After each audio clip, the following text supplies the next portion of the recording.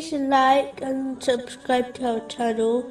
Leave your questions and feedback in the comments section.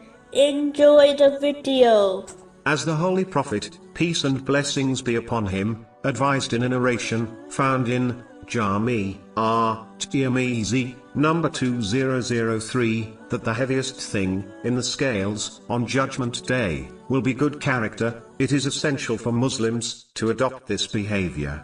This good character should be shown to all, especially one's family, which has been indicated in many verses and narration of the Holy Prophet, peace and blessings be upon him.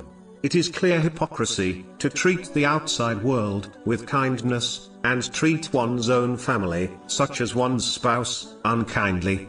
This person is only following their own desires, and not Islamic teachings. This two-faced person will eventually be exposed, disgraced in this world, and will encounter a great punishment in the next world, unless they sincerely repent. An aspect of kind treatment is that each spouse should aid each other in the house chores. In fact, the Holy Prophet Muhammad, peace and blessings be upon him, would help his family with the house chores, thereby proving these chores are gender neutral. This is confirmed in a narration found in Sahih Bukhari, number 6039. But it is important to note that a Muslim should correctly follow the tradition of the Holy Prophet, peace and blessings be upon him, and not follow their own desires. This narration clearly adds that when it was time for the prayer, he would leave for the mosque.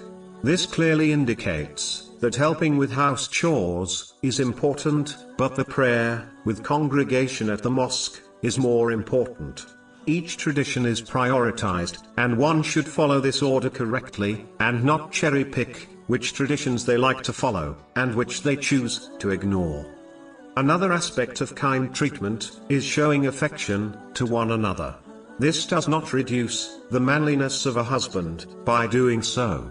It is a way to demonstrate to one's spouse that they have an important place in their life. This increases love and kind treatment amongst a married couple. But it is important to note that modesty should always be maintained, especially in front of others. This is why it is important for a married couple to have a private space within their home where they can spend some time together during the day.